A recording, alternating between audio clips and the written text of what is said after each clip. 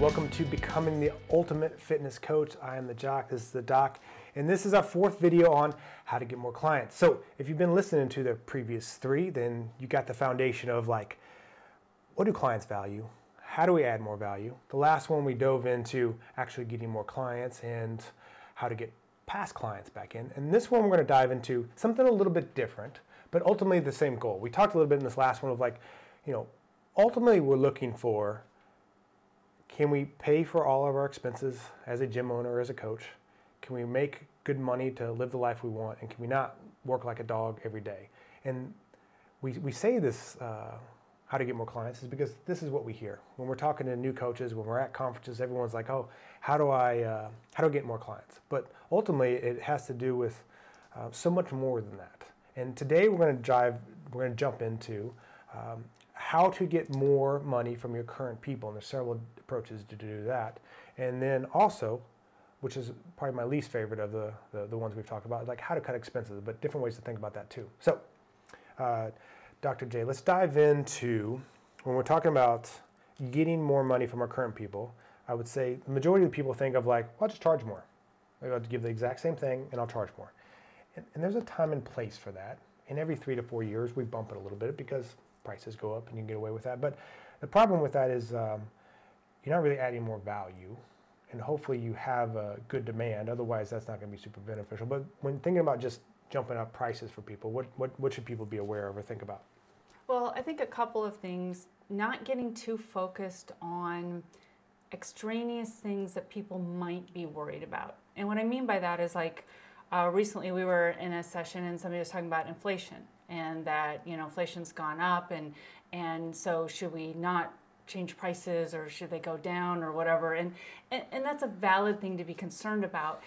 But oh my gosh, it is so difficult to evaluate how everyone's going to spend their money in different things and how inflation impacts. So the question is just more of thinking about people in general. If two things. One of them is money oftentimes has to really do, and I talked about this in the first one, right, is sort of that benefit minus the cost.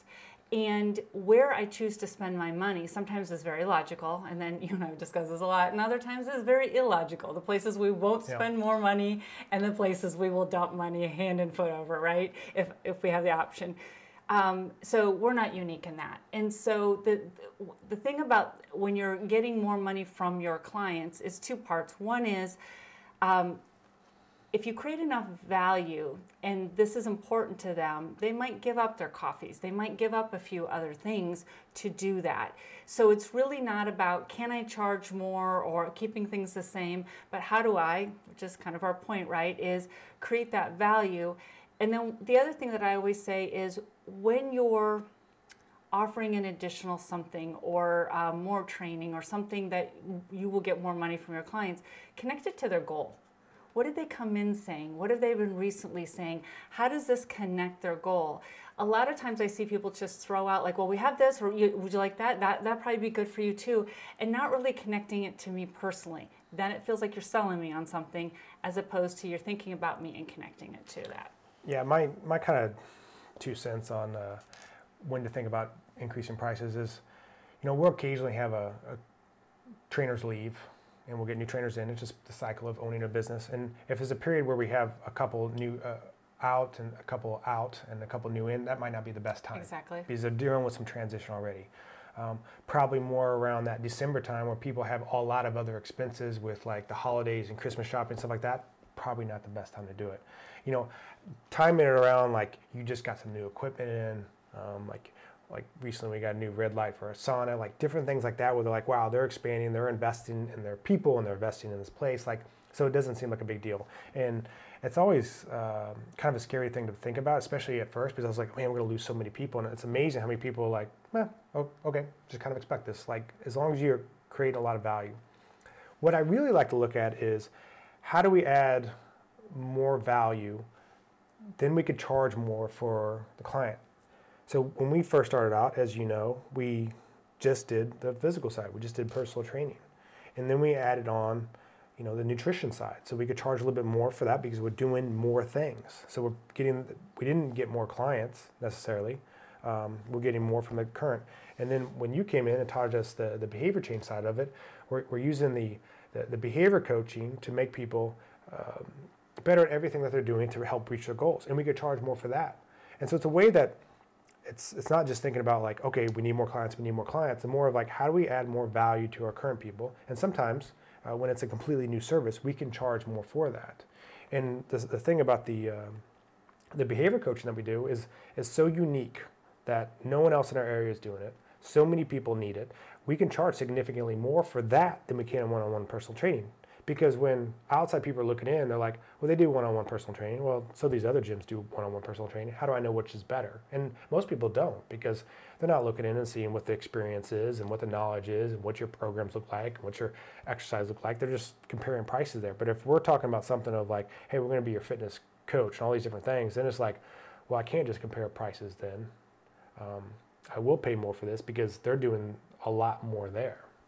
Well, and it's sometimes people call that the difference between, and I don't want to confuse the terms for people, but the generalist and the specialist. Yeah. And so when you go see a specialist medical doctor, you expect that to be more expensive, more intense, more those types of things. And that's not the same thing as having this very narrow niche. So I want to make sure that that's distinguished and clear. But it is, if I'm comparing all the other ones and they all have generalists, we offer meal plans, we offer this, and it doesn't sound targeted, unique, all of those types of things. And you as a coach have these levels of expertise and specialism. Behavior coaching is a great example of that. Then you can charge more because you've spent the time, energy, you've really honed in, and you're providing as you pointed, a unique service. And so, again, it's about how we communicate. It's not about saying we have a bunch of cool lights and whistles and bells and all of those types of things. We have these things that are related to the fitness journey, and we take that very seriously. We care a lot about it, and that's why we're evolving. Another way to think of like adding more value to the current people that you can charge more is simple things like, what supplements do your current clients always take?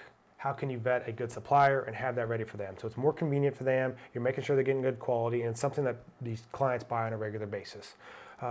Just selling water, selling post-workout shakes, different stuff like that. But my cautionary tale with that is I got caught up, and you were around for this, is 6-8 years ago at my old facility where I created a cafe and sold smoothies that were made there. And don't get me wrong, the smoothies that we made there, macro-wise, were better.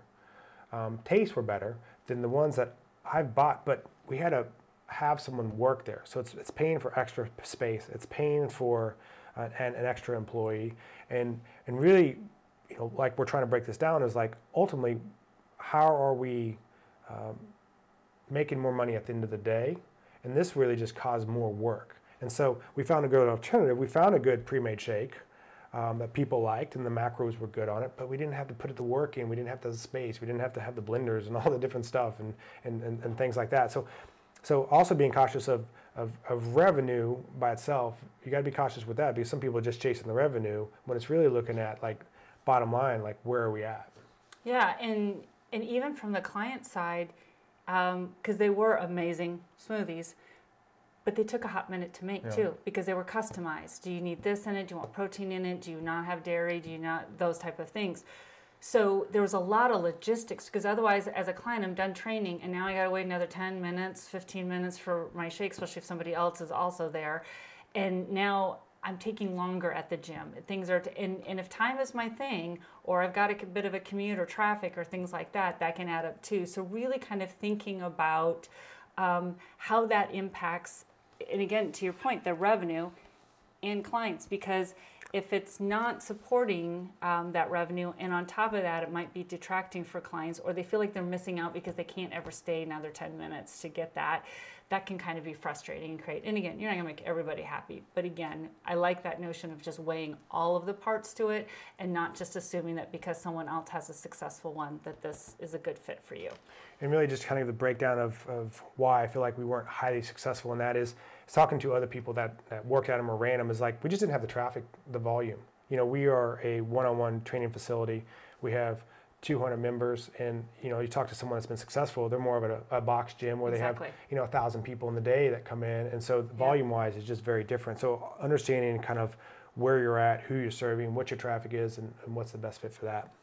And so jumping on to the next one, when we're talking about, revenue minus expenses and we have profitability, people start to get into the expense category. And I had a mentor of mine, and this is the beauty of working in this industry. We get very successful people that we're working with, and we can pick their brain. And it's funny when I first started off, and we're using MindBody, and we're getting credit card fees, and it's 3% of everything, and it's like, oh, that's not that big a deal. But when you start making a decent amount of money, you're like, man, these amount of money I am paying to MindBody for the processing credit fees is like, it hurts. It hurts deep inside. And so I was talking to him. I was like, well, what should I do? Should I, try to get people to pay and checks or cash, or do I have a 3% fee on that? Because you see some places like that. And his advice is like, make more money. And because if we nickel and dime our clients, especially if we're going higher in experience, we're going value, and they can't use the credit card they want, they might just go somewhere else.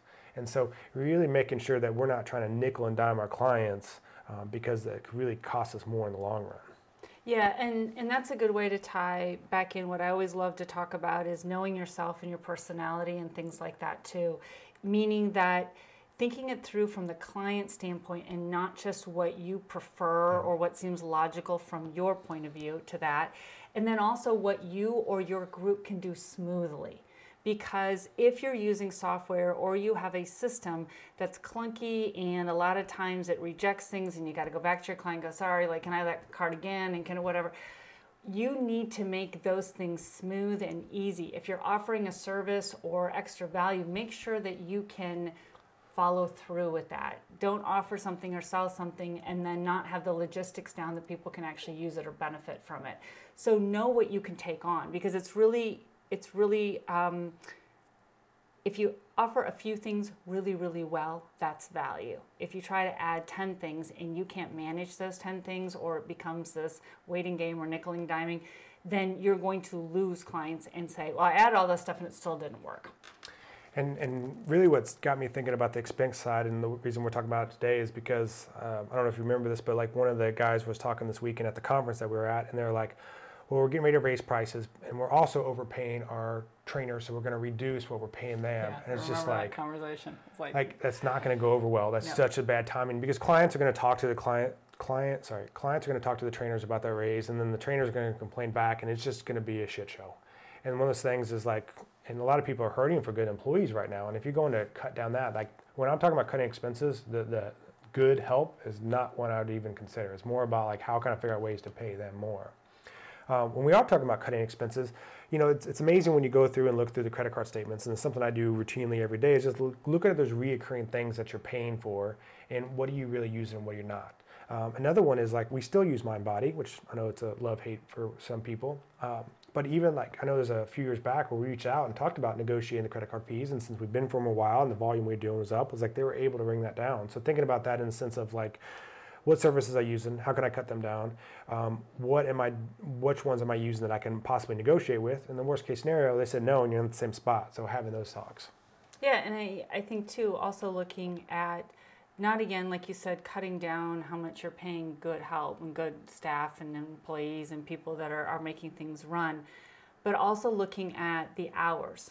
Because if you've got people and let's say they would love to get off an hour early, and that last hour there's nobody training there, or there's like kind of looking at, just because you set it up one way at one point, what are your clients wanting and needing now? When are they using the gym? How are you accommodating that? Or do you have an extra service that runs longer than these other ones, and so you have one person just there for that one thing, and it's not a good ROI on their time and use. And it also, some of those employees might appreciate getting off a little bit earlier or shifting something. So it's just even looking at that picture, and then sort of also forecasting it out and seeing, if you stay on this trend, where's it going to go?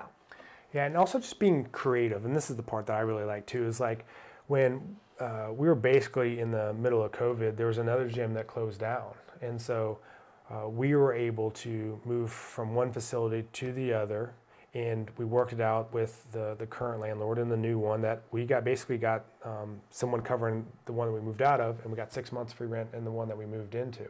And that was such hugely important, because like, during the time of shutdown of COVID, like we didn't know what we were going to be getting paid there. We didn't know we were getting PPP money, and there's kind of up in the air. So we created a 6-month buffer there where we weren't paying rent, which just made things so much easier. And there's all these opportunities all the time, because you'll see that there's a lot of gyms opening up, a lot of gyms closing. So just being aware of like different situations like that, and maybe it's location or maybe it's equipment. There's so many different ways that you can possibly cut expenses that way, if you're thinking creatively and you're kind of tapped into the community and kind of know what's going on. And I think the same would probably go for a coach that's an independent contractor, right? Yep. And if they're going to different facilities, thinking about geographically even, how far are you driving? How long is it taking you to get to this other place to train someone? Or where are you training people? And just even looking at your hours, your logistics, all of those things. And just because you set it up this one way, you might be thinking, I'm just going to keep increasing from that. But there might be a whole lot of cost saving in just rethinking where and how you're training some of your folks. Yeah, absolutely. So that is concluding our 4th video on the loose title of how to increase clients, but really the bottom line of like how to get more profitability. And that's ultimately what we need to sustain as a business, and why it's so important. That's why we're talking about it over these 4 videos with you. So until next time.